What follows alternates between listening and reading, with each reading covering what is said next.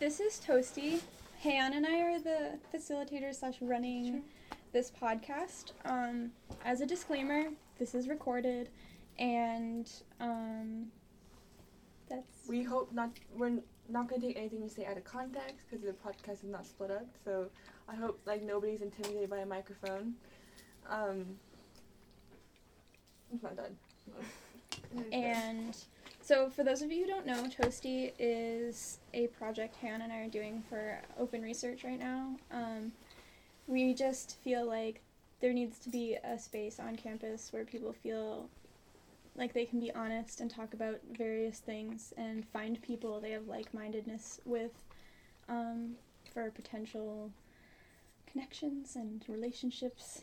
And yeah, so that's what we do. It's every week from 7:30 to 8:30, and we just discuss different topics. So this week's topic is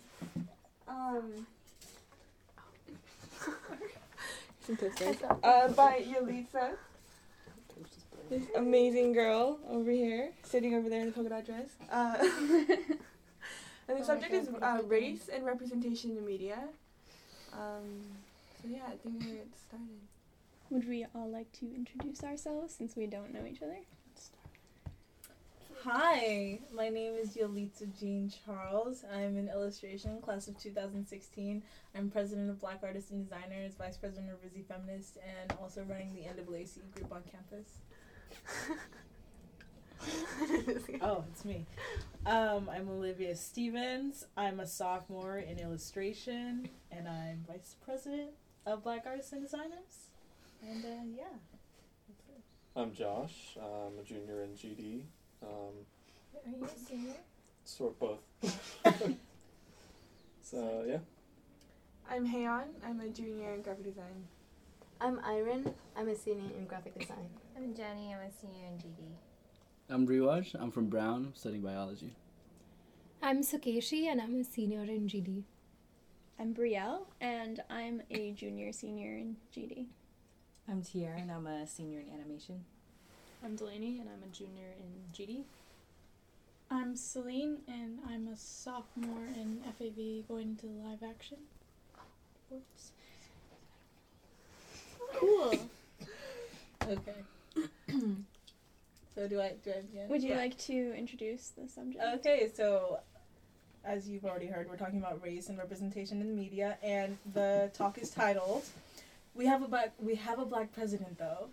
I thought that was a good title to basically represent where race kind of is right now in our society, because people often reflect back on what racism used to be and they go, but it's not like that anymore, so it's over, right? Because we have all these other advancements that we've made in terms of civil rights, but there's still some residue left, in my opinion. So I'll just read the short little snippet of what the talk is about. Let's talk about race and Dear White People. Is post-racism a real thing? Who actually plays the race card?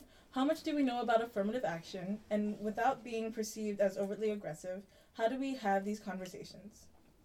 These will be a conversation that hopes to peel back the layers of confusion around racial issues, as well as dig deeper into an understanding just how prevalent racial issues still are in America and the broader world. Rad. Rad dad. How many people have seen Dear White People in here? Wait, what? Dear White People, the movie? Four people, okay. So the first thing that I wanted to talk about is microaggressions, because I feel like that was the goal of Dear White People. To make it known that that's a thing. Not to necessarily make it known, but address it and be like, this is what it looks like. So what is? So what is a microaggression? Is it passive aggressiveness?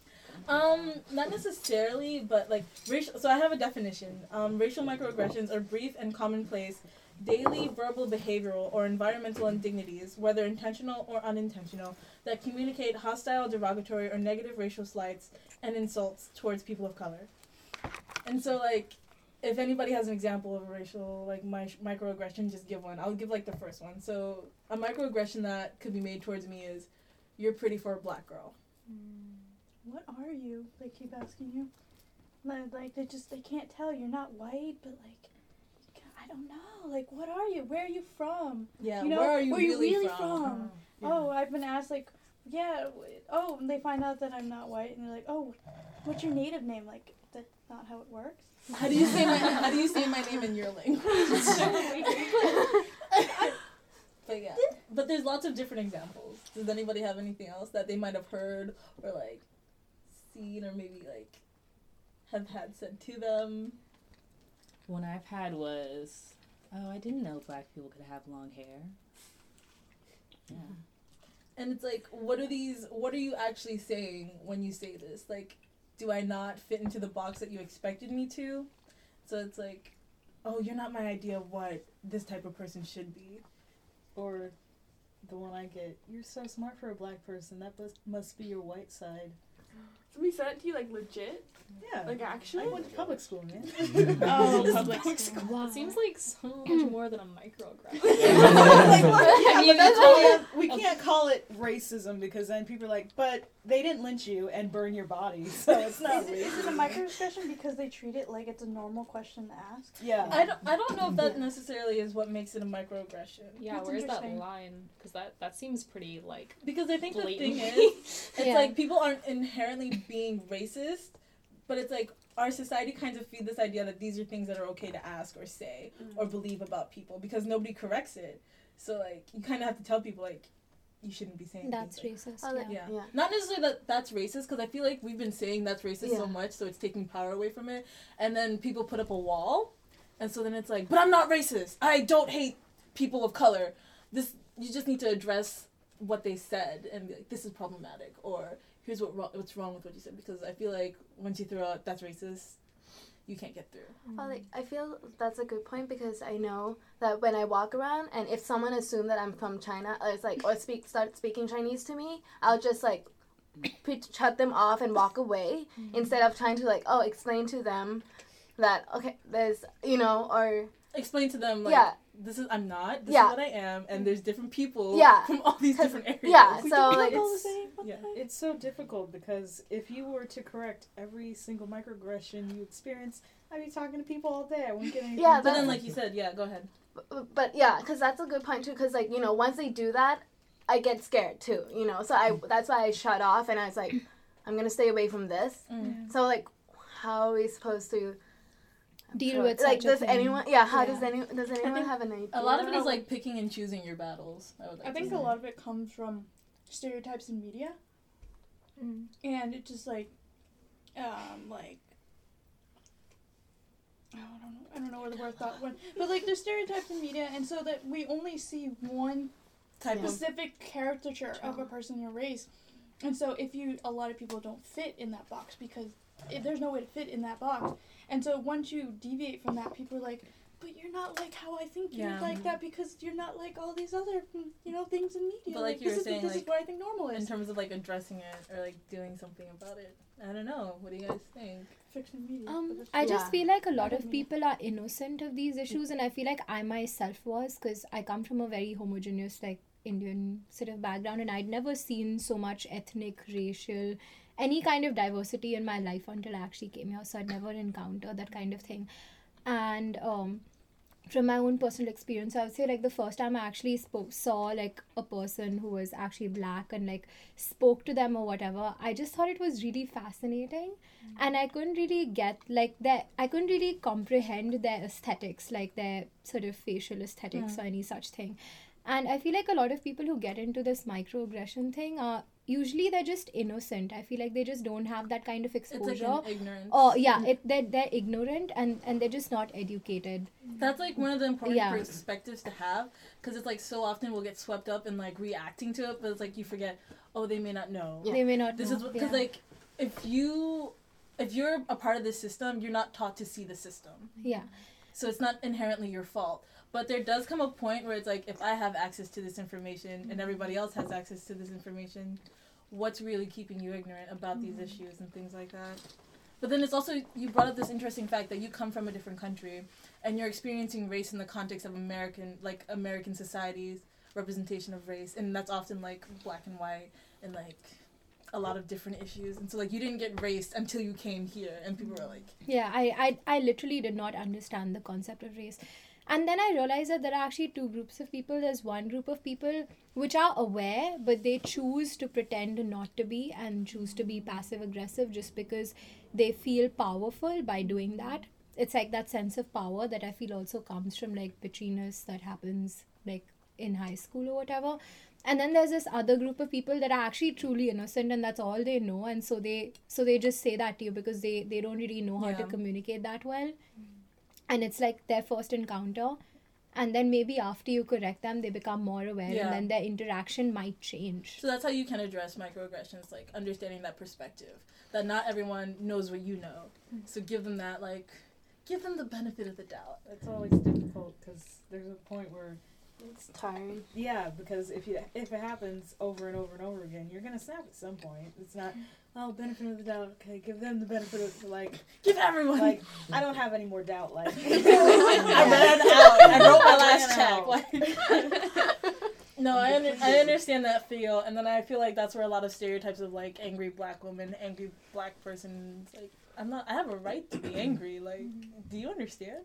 So there has to be an understanding of both perspectives. Like, you need to understand why I'm upset, and I also need to understand why you're not aware. So, for that dialogue to happen. Yeah. Yeah. Any other thoughts on microaggressions? I get ni hao a lot, and oh my god, your eyes are so big for an Asian. Oh, wow. I didn't know you could open your eyes that wide. I'm like, oh my god. It's like, and it sounds so innocent, but it's like, you really got me, like, right in my chest, like, okay. And like, I've looked back on times in my childhood, like, I came from New York, I grew up in like a really diverse area, and like, I look back on my childhood, and I look back on middle school, I look back on high school, I was like, all those things I said were horrible, and I would never say that now. It's like, a thing like with growing up and like being aware of these things, like definitely looking back on my childhood and knowing what I said to people, I'm like, I wonder how that has affected them, because I'm look back on my childhood and a lot of things that people said to me affected me, like, oh, you're such an Oreo, you're like the whitest black person I know. Like, are you telling me that because I speak properly and I'm educated that is not associated, like, I can't be black, like I have to be white? Are you associating education with being white and being stupid with being black? Because that's extremely problematic in its own way, but okay. To share the worst thing I've ever said, when I first moved to Dubai, I met South Africans for the first time, and they were white. When you say South Africans, I'm like, okay. And then he was like, I'm like, but why aren't you black? But then we became like the best friends in the world, but that was like the worst thing. That was such a good line from that movie. But yeah, I think Dear White People does a great job of addressing those issues. Like, I think that's what the whole movie was about. I mean, like you said, it's a good segue into the movie because it definitely showed how angry and how much it's built up inside of these people. Yeah. Of the microaggressions, and it's just like it gave definitely the beginning and the whole like first part and middle part was all very uncomfortable, and how uncomfortable they were with all of these microaggressions. These things going around. So for those who don't know, Dear White People is a film about racial tension on a predominantly white campus between black students and white students. And so what happens in the film is that all this tension comes to a climax at a party where this frat of like all like very privileged white students throws a black themed party, and like white people show up in blackface, dressed up as gangsters, wearing fake dreadlocks, and it's just like boom, everything just like comes to a head. So yeah, they did. And then it also addressed the different issues within the black community, but then there were also other students of different races. Like there was an Asian student, and I don't remember if there were Latino specific, but then probably also not. Probably. But they also addressed like being gay in the black community, and it's like they have a lot of different characters. I feel like we saw a lot of different perspectives, and like I saw a lot of me in that film, so I definitely recommend go seeing that film. It's funny, you'll laugh, try to laugh. It's funny, definitely if you go with the right audience too. Yeah, I feel like we had an advantage in that our audience was literally all black people, and they were all black activists. So like we all like connected with a lot of stuff, and we were laughing at this snapping and yes, it was great. Because there was a lot of identifying with it. So like since a lot of people haven't seen the movie, there's like one part that I kind of want to talk about, which is there was one point where there was a white guy that like stood up and was like, one of the hardest things is being a educated white guy. in the workforce or whatever. And that's something that my parents say as like, But we have to understand, why do they say this and where are they coming from? Because for people who have never like experienced like being around these different types of people, and like they see, okay, affirmative action, and why are they like putting all these people here who like don't even deserve to be here? And it's like, that's not what it is. Like it's kind of weird, because I feel like, okay, you're acknowledging that these people are coming up, and it kind of, I guess you feel like something's being taken from you, but it's weird because then you feel like you're entitled to this thing that was never yours to begin with. I just find it weird that they always protest affirmative action but don't got shit to say about legacy kids who come in because their family went. Like, but it's not about race. Like, historically disadvantaged people, no go. Historically advantaged and privileged people, come on in. Like, that's such a good argument. But I guess like it's also about like the idea of like fairness and what is equality. Like, they think like, okay, should we be forcing these people in and like giving them all these advantages, quote unquote, or like should they earn it? Pull yourself up by the bootstraps, that kind of mentality. I feel like affirmative action isn't. I mean, a lot of people take it as like you know, like you said, like you're being deprived of something that was yours. Like it's something you're losing to. something. But it's I don't know. I always felt like it was more about like everyone's kind of in a primordial soup pot of like thoughts and ideas, and it's better to have like a more diversified, just like pot of thoughts and like experiences and opinions, especially in like you know, an educational setting. I mean, like, why would you? I don't know, why couldn't you not be, like, supportive? I actually want to read the definition of affirmative action. Yeah, I was just going to say that. An action or policy favoring those who tend to suffer from discrimination, especially in relation to employment or education. Yeah. Why would you be against it? I also took an excerpt from this article that I was reading, addressing the continued need for affirmative action. The continuing need for affirmative action is demonstrated by the following data. For example, the National Asian and Pacific American Legal Consortium reports that although white men make up only 48% of the college-educated workforce, they hold over 90% of the top jobs in the news media, 96% of CEO positions, 86% of law firm partnerships, and 85% of tenured college faculty positions. There's something wrong there. What percent of the population is white men? What percent? I don't know if they're like, are there more? I don't know. So that's just I feel like they perceive that there's more. Like, my grandparents are always like, oh, but the whole world is white, and there's just like an invasion. My grandparents are like the most ignorant people in the whole world. But that's not their fault. I know it's not their fault, but yes. It like hurts me every time I see If I would think, if anything, the country's more the world is more people of color than it is. Definitely. It absolutely is. Yes. Yeah. Yeah.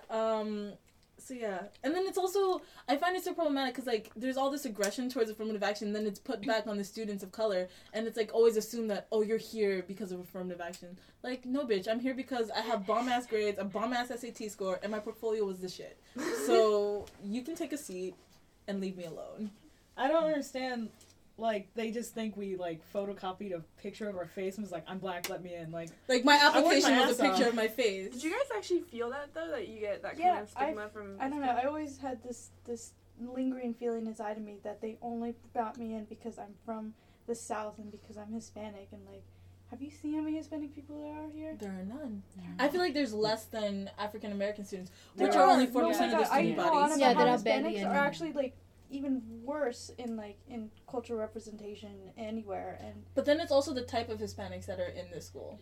Mm-hmm. They're usually like international kids. Yeah, there's more Mexican and Spain people here. I would that's say, like from USA. I might be the only one that's from the. Well, no, I think one of my biggest problems. I was raised. Miami, I am too. Yeah. Like one of my biggest problems with like our schools, like RISD's diversity, is that I feel like they rely so heavily on international. And that's like, where they get the money from. That's where they get the money. International kids And are so then forced to pay full. it always comes back to money. And it's like, we Yeah, presented it's to all the money. school the statistics. Like, we have 2 full-time black faculty. We have 92 black students out of 2,200 something, yada, yada, yada, students. And then it's like, we have all these programs in place. We're doing this and this and this. And it's like, really? Well, then why don't you have more students of color? And it's because they don't want to put the money in. Schools don't want to put the money in because they know oftentimes people of color come from disadvantaged situations where they cannot afford to come to school. So if you want the students, you can get them, and you know exactly how you need to do it.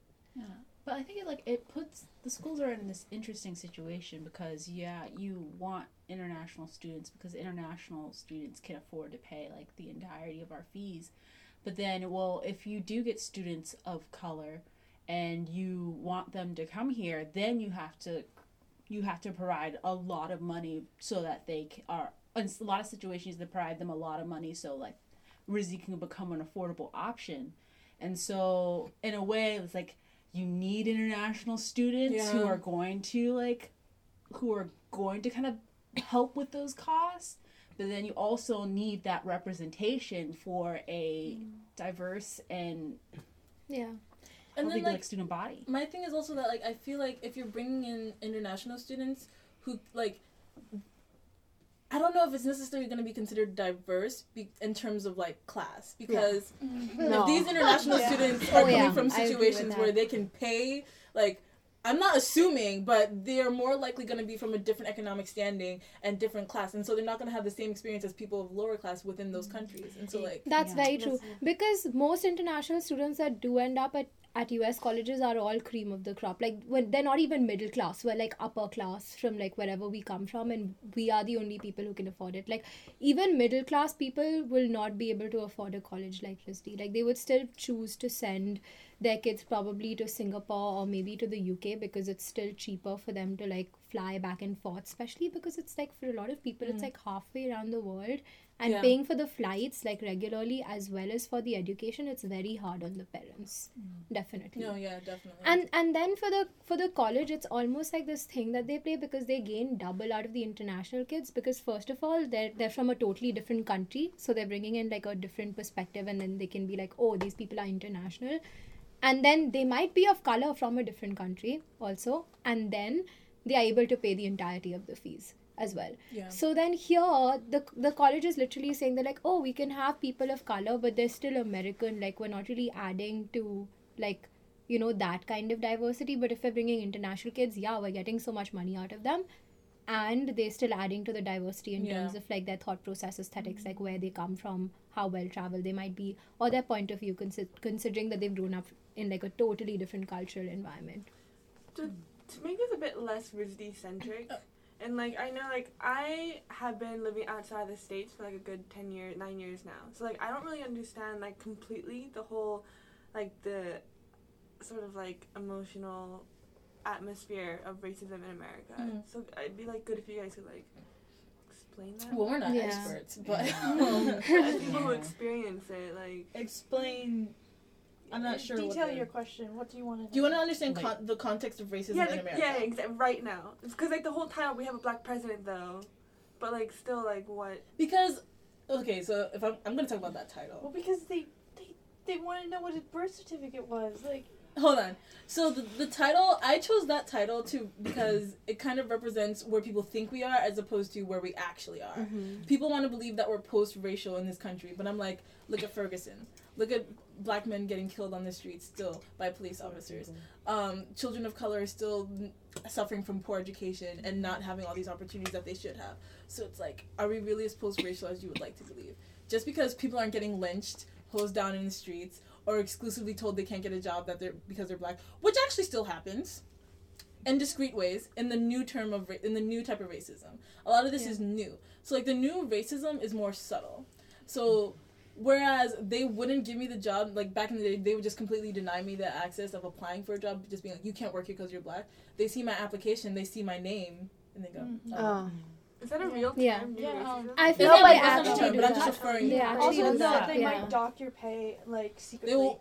I had a graduate friend who told me she was offered in graphic design. She was offered a job, and she thought that the pay was extremely low, and so she told them, no, I want more money. And then they said, you know what, never mind. And then they went to somebody else and offered them more pay for the same job. It's true. I feel like... And she was a woman of color. Yeah. But, like, just when you're talking about this title of, like, but we have a black president, though, I think that when you're thinking in relations of, like, just the history of America, slavery and just discrimination for people of color in general, whenever there's a success or whenever there is, like, a step forward, people want to, like, take that and, like, raise above their heads and say, all right, it's done. It's over. You got what you wanted. We don't have to talk about this anymore. There's, like, this unease about discussing race or this unease about discussing discrimination, discussing privilege. We want to say Obama, there's Obama, we don't have to talk about it anymore. But you guys have affirmative action. Affirmative action's privilege, right? We don't have to talk about that sort of stuff anymore. And it's just that frustration, like, no, these problems are still here and they're apparent and they still affect so many people that we can't just sweep it under the rug and say, just because you're tired of talking about it doesn't mean that I'm not still living it. It's like they see that one person who won the race, but yet they don't see the other thousands of people back there still trying to run and still trying to catch up. Yeah. Like, that's not how it works. I don't understand the Obama, because it's like, yeah, he's president, and he's gotten 3 times the amount of death threats than any president in history. Why do you think that is? Like, it's like, he's president, but the Congress is blocking literally anything he enters into law. Like, they will not let him pass anything. And then, I'm not gonna try and be mean, but Republicans are... You know what? Fuck Republicans. Like, I'm just saying. Hello, recorder. You can swear. I'm just saying they're purposely manipulating Obama so then they can be like, they don't want another black president. They want him to be the example of how black presidents have failed. See, he didn't get anything done. We made sure of that. So let's just get over this. You had your black president. Your era is over. Like, that's what's going on. And people are like, well, we had one. And he didn't do a good job, so we're going to assume that any black person will not do a good job as president. But like, nobody does a good job. Yeah. Yeah, that's the thing. Like, I'm like... But that's subtle racism. That's subtle racism, though, you know? Mainstream media has been, like, really reluctant to talk about the fact that, like, a lot of the issues around his presidency have been, like, about race, have been about, like, him as a black man and people being upset about that, about, like, taking the power from, like... lots of, like, a long string of old white men. And, like, no one's willing to, like, say that out loud, like, on the television, but, like, you see it there. Because who does the media, who is the media for? Who do they cater to? You know what I'm saying? Yeah, I definitely feel like, at least, like, where I'm from, like, it's probably gotten more aggressive, but still in a subtle way. Yeah. So, like, I grew up in, like, an all-white neighborhood, so it was, like, one of maybe, like, 2 black families there. And, like, I just remember, like, there just being instances where, like, you know, I can't go to certain places because it's just not safe for me to be there. My brother certainly couldn't go pretty much anywhere. And, like, there are, like, little things, and these are things that, like, happened recently, but if you have, like, you know, sometimes the fire department, like, they have the fire truck, and, like, Santa Claus will be on the truck and, like, just riding around through the neighborhoods. Well, like, our Santa had, like, the Confederate flag. And, like, me and my brother just sitting on the porch, just, like, watching him roll by, and they, like, slow down when they get to our house. And they're like, oh, hey, like, why don't you come up here? And she's like, no, I'll go inside, like. And it's just, like, it would be, like, so ideal if, like, we didn't have these issues, but, like, there are just some things that, since people don't experience them, they don't realize it's an actual thing. So when you're trying to tell them about these things, it's just like, well, you know, like, that doesn't happen that often. It's just like, no, like, you know, it does. I'm 21. Yeah. This is happening every year. So just don't devalue my experience. Listen to it. Where we? It's called Hamilton in New Jersey. Oh, yeah. Wow. New Jersey. It's hard. That's the thing with, like, microaggressions, you know? Like, they're so small and they're so subtle that, like, if you're not experiencing them, it's so easy to just think that they don't exist. Like, didn't happen. Yeah. Like, just are you sure? I think you're reading into it. Yeah, like, I just don't think you should take it that seriously, you know? Like, we had the civil rights movement. Everything's okay now. Like, MLK died for your sins. MLK did not die. He was murdered. He was murdered. He was literally killed. Like, no. He didn't die for any of this. But did we answer Did we touch on it at least? I mean that definitely clarifies. I mean the fact that I didn't know things like that happened. Mm-hmm. I think racism and the new racism in the U.S. is just it's just oppression.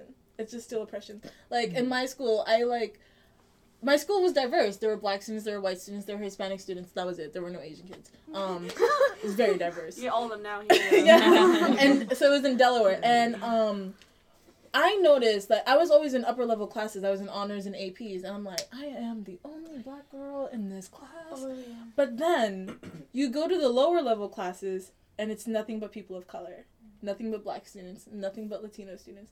And then you, look to the white students in your AP and honors classes, and you go, so what are you doing in this class? I'm there to get good grades, raise my GPA and whatnot, show them I'm ready for college and everything. And they're like, I just don't want to be with those other kids. Wait, who said that? The white students in my AP classes. I just don't want to be with those other kids in the lower level classes. I have a similar kind of experience. My town is what you were saying, the whitest white town that could ever exist. There's 99% white people, and then we had 1% Asian children. And what is Asian? The Lees. That was the only race that we had, was the Lees, and they were Chinese.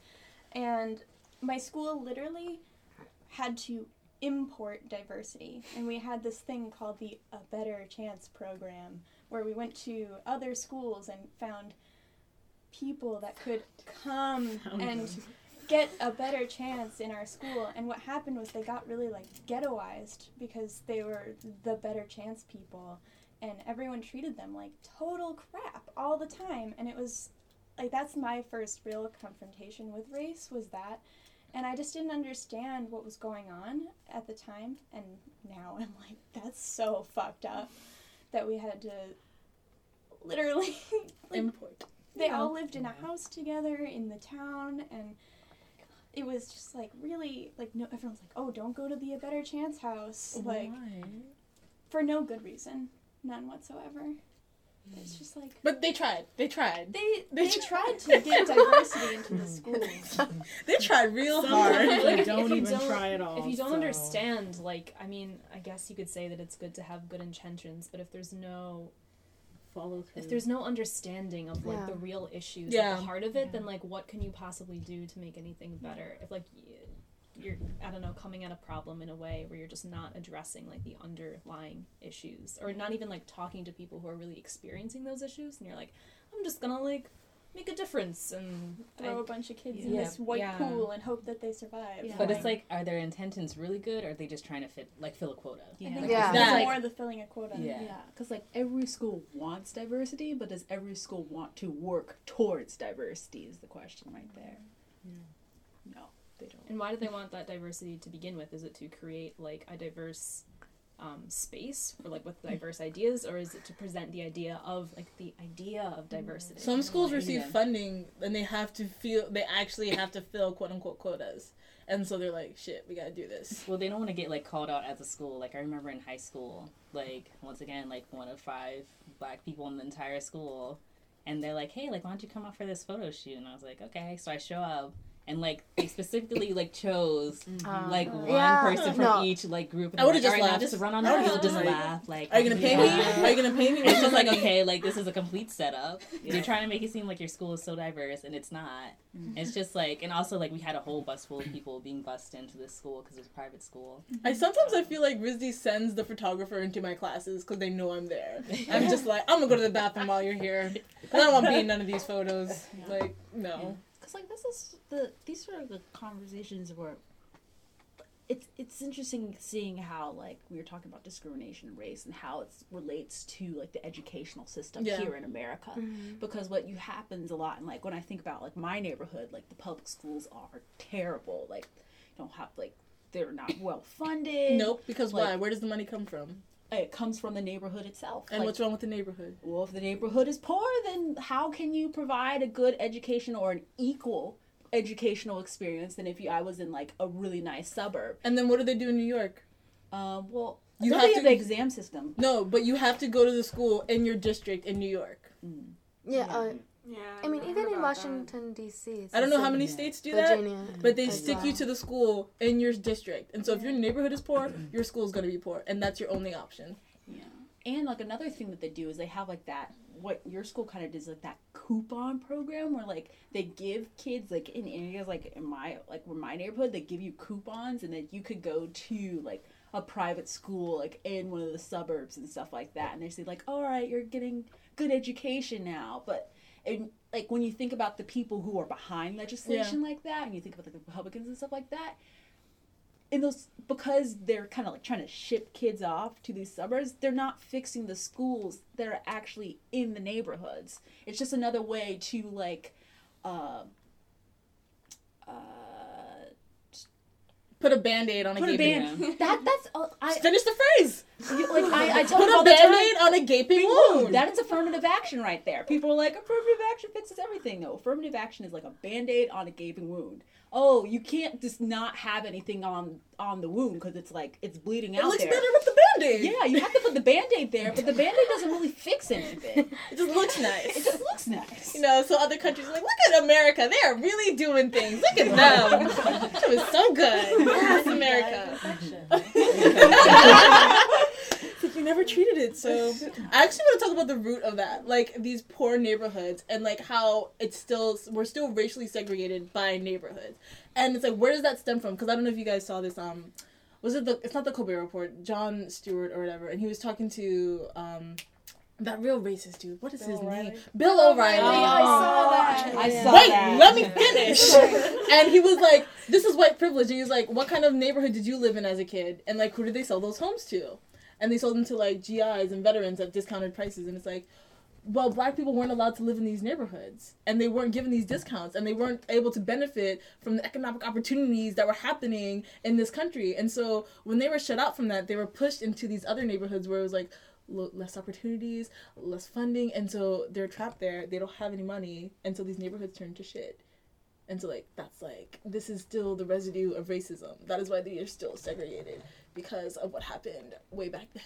There's the way he residue started from that slavery, conversation, too, was just, like, disgusting. It's like, well, isn't there Asian privilege also? And, like, isn't there black privilege also? And it's like, oh, no. Wait, there's black privilege? Where do I get that? No, don't you know that black privilege is being able to... No, it's affirmative action, and you get to say the N-word. It's so great. I love black... I'm so happy. So glad I got that. I get profiled by the police, but thank God I can say the N-word. I know, you say the N-word, you guys have big butts. Like, you can twerk freely. Like, I don't understand why you would want anything else. Like, why do you want Except anything then else? We're gonna take the move and say we invented it and everyone's you know, we invented the nene too.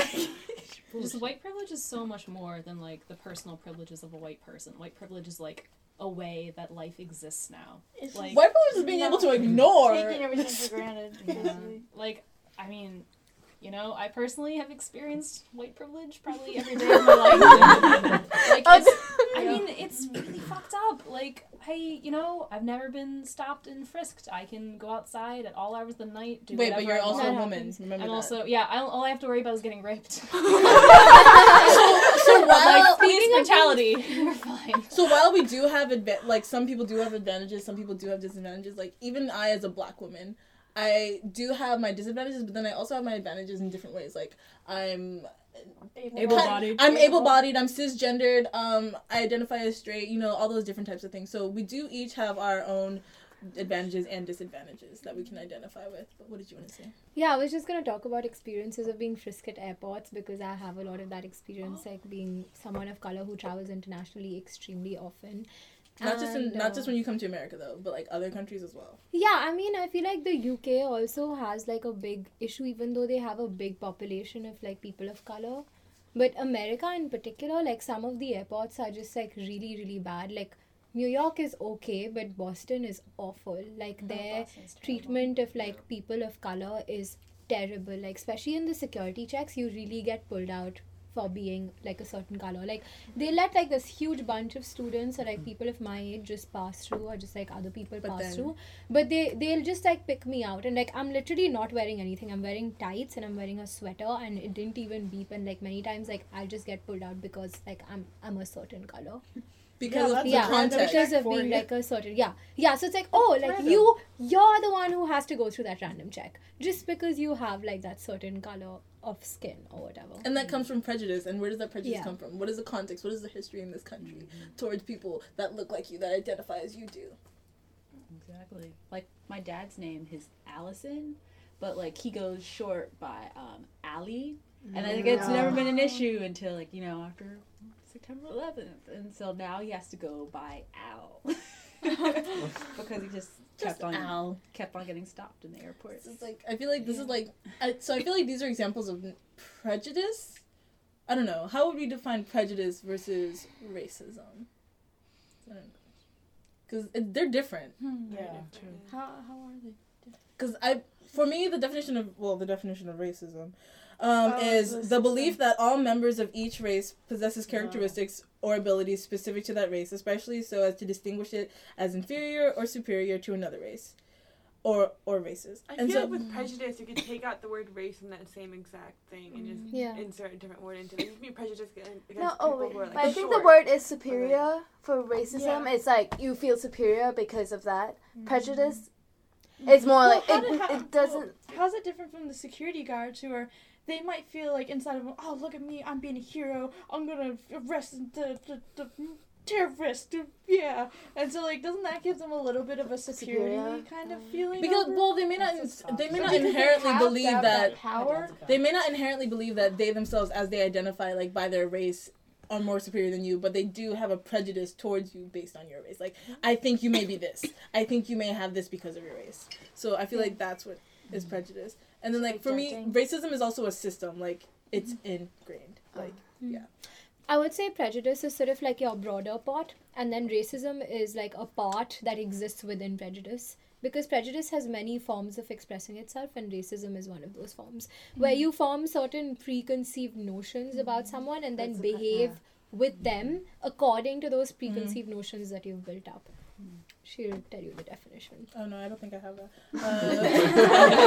Just define it for us. Wait, prejudice, discrimination, or antagonism directed against someone of a different race based on the belief that that's racism. Still, based on the belief that one's own race is superior, that's still racism.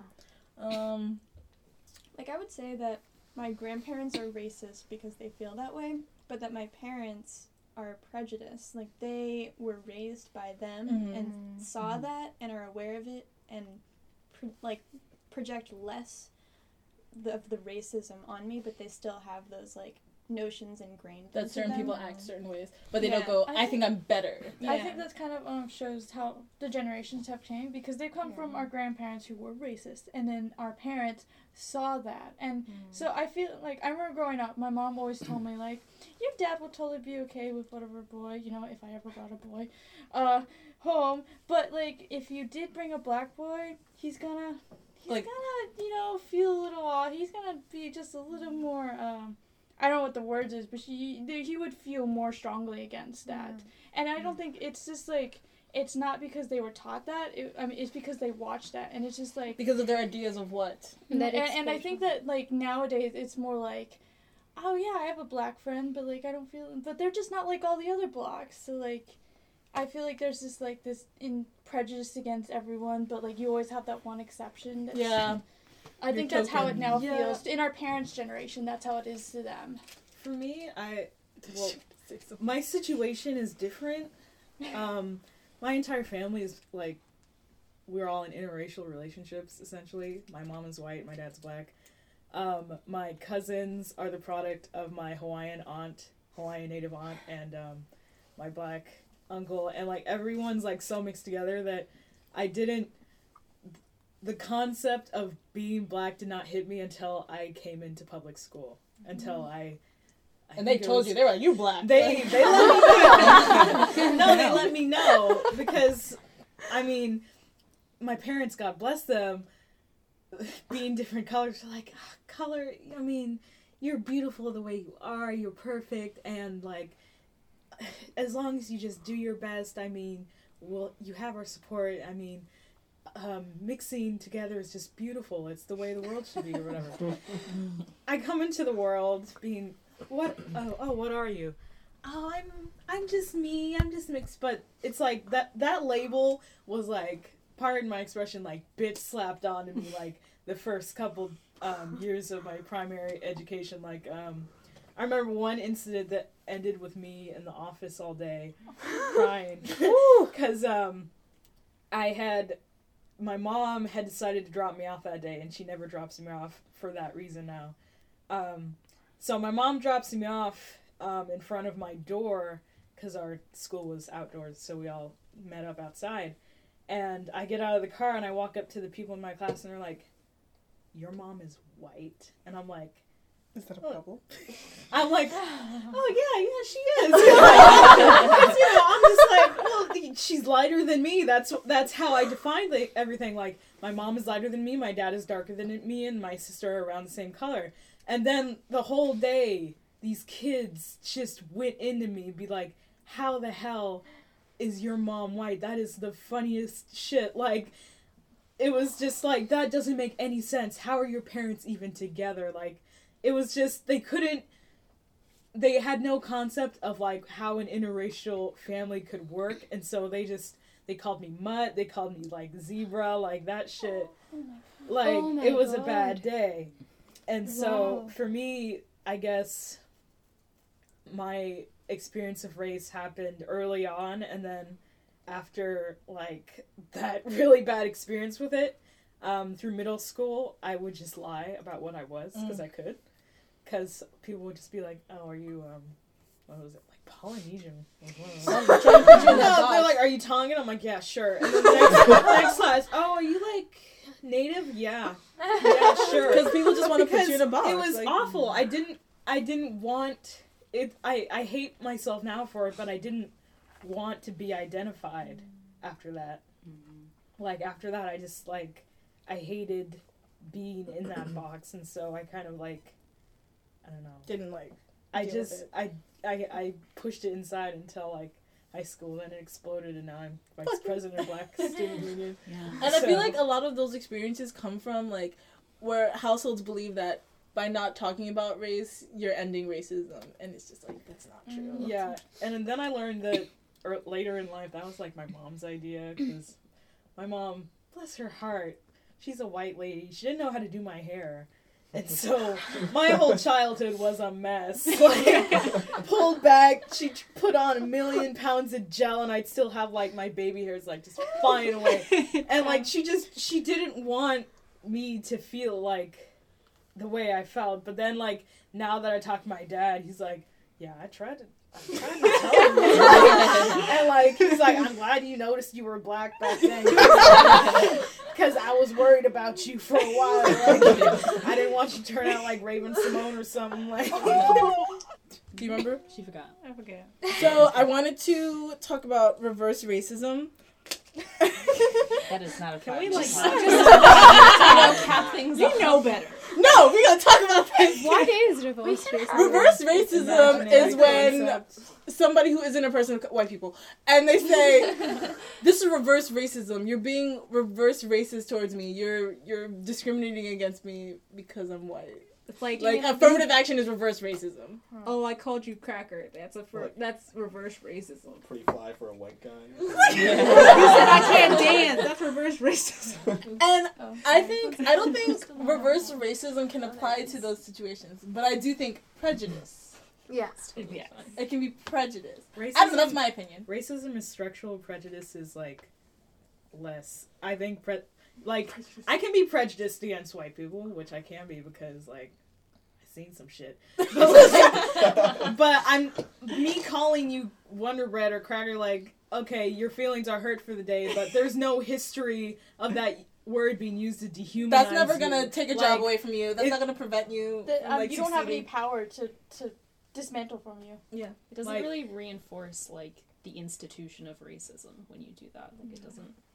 I don't know. Like, can we think of all the derogatory terms towards white people? Like, are there really that many? Like, and then we think of all the ones that they're offered. It's applied for everyone. I'm joking. I like this cracker all that bad. Is it?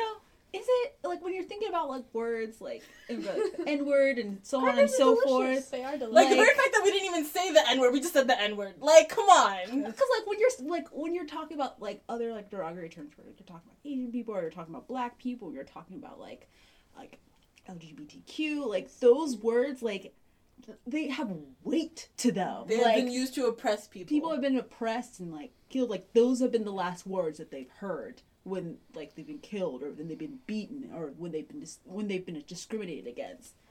Cracker? Cracker? That's your issue? I wish Cracker was the least of my problems. I'll take Cracker. I'll take white privilege if Cracker is what you're gonna call me. I'm like, thank you. I love Ritz crackers. I'll take Nutella. Like, come on now. I'll take Cracker. We can switch. Like, and then there's that whole idea. Would you trade your position with me? Was that the Louis C.K. thing? Like, I don't know. If you could sign up to be anything, what would you pick? Yeah, and he's like, would you choose to be? Yeah, I would pick to be a white male every single time. Because when I go back in history, there's never going to be a white. It's sad that it does come up in your brain sometimes. It's like, would I pick this? I don't know. And it's like, I really feel like asking people that, like, if you think that racism isn't an issue anymore, would you trade places with me right now? It's funny because, like, sometimes randomly when people bring up, like, time travel, I'm like, so which years are good for me? Maybe I'll hit, like, 1980. No, like, I don't know if I'm going to go further. Like, Louis C.K. was like, I know in the future we're gonna get it back. Like, he's like, I know we have karma coming. Like, after a while in the future, like, white people are gonna get what's coming to them.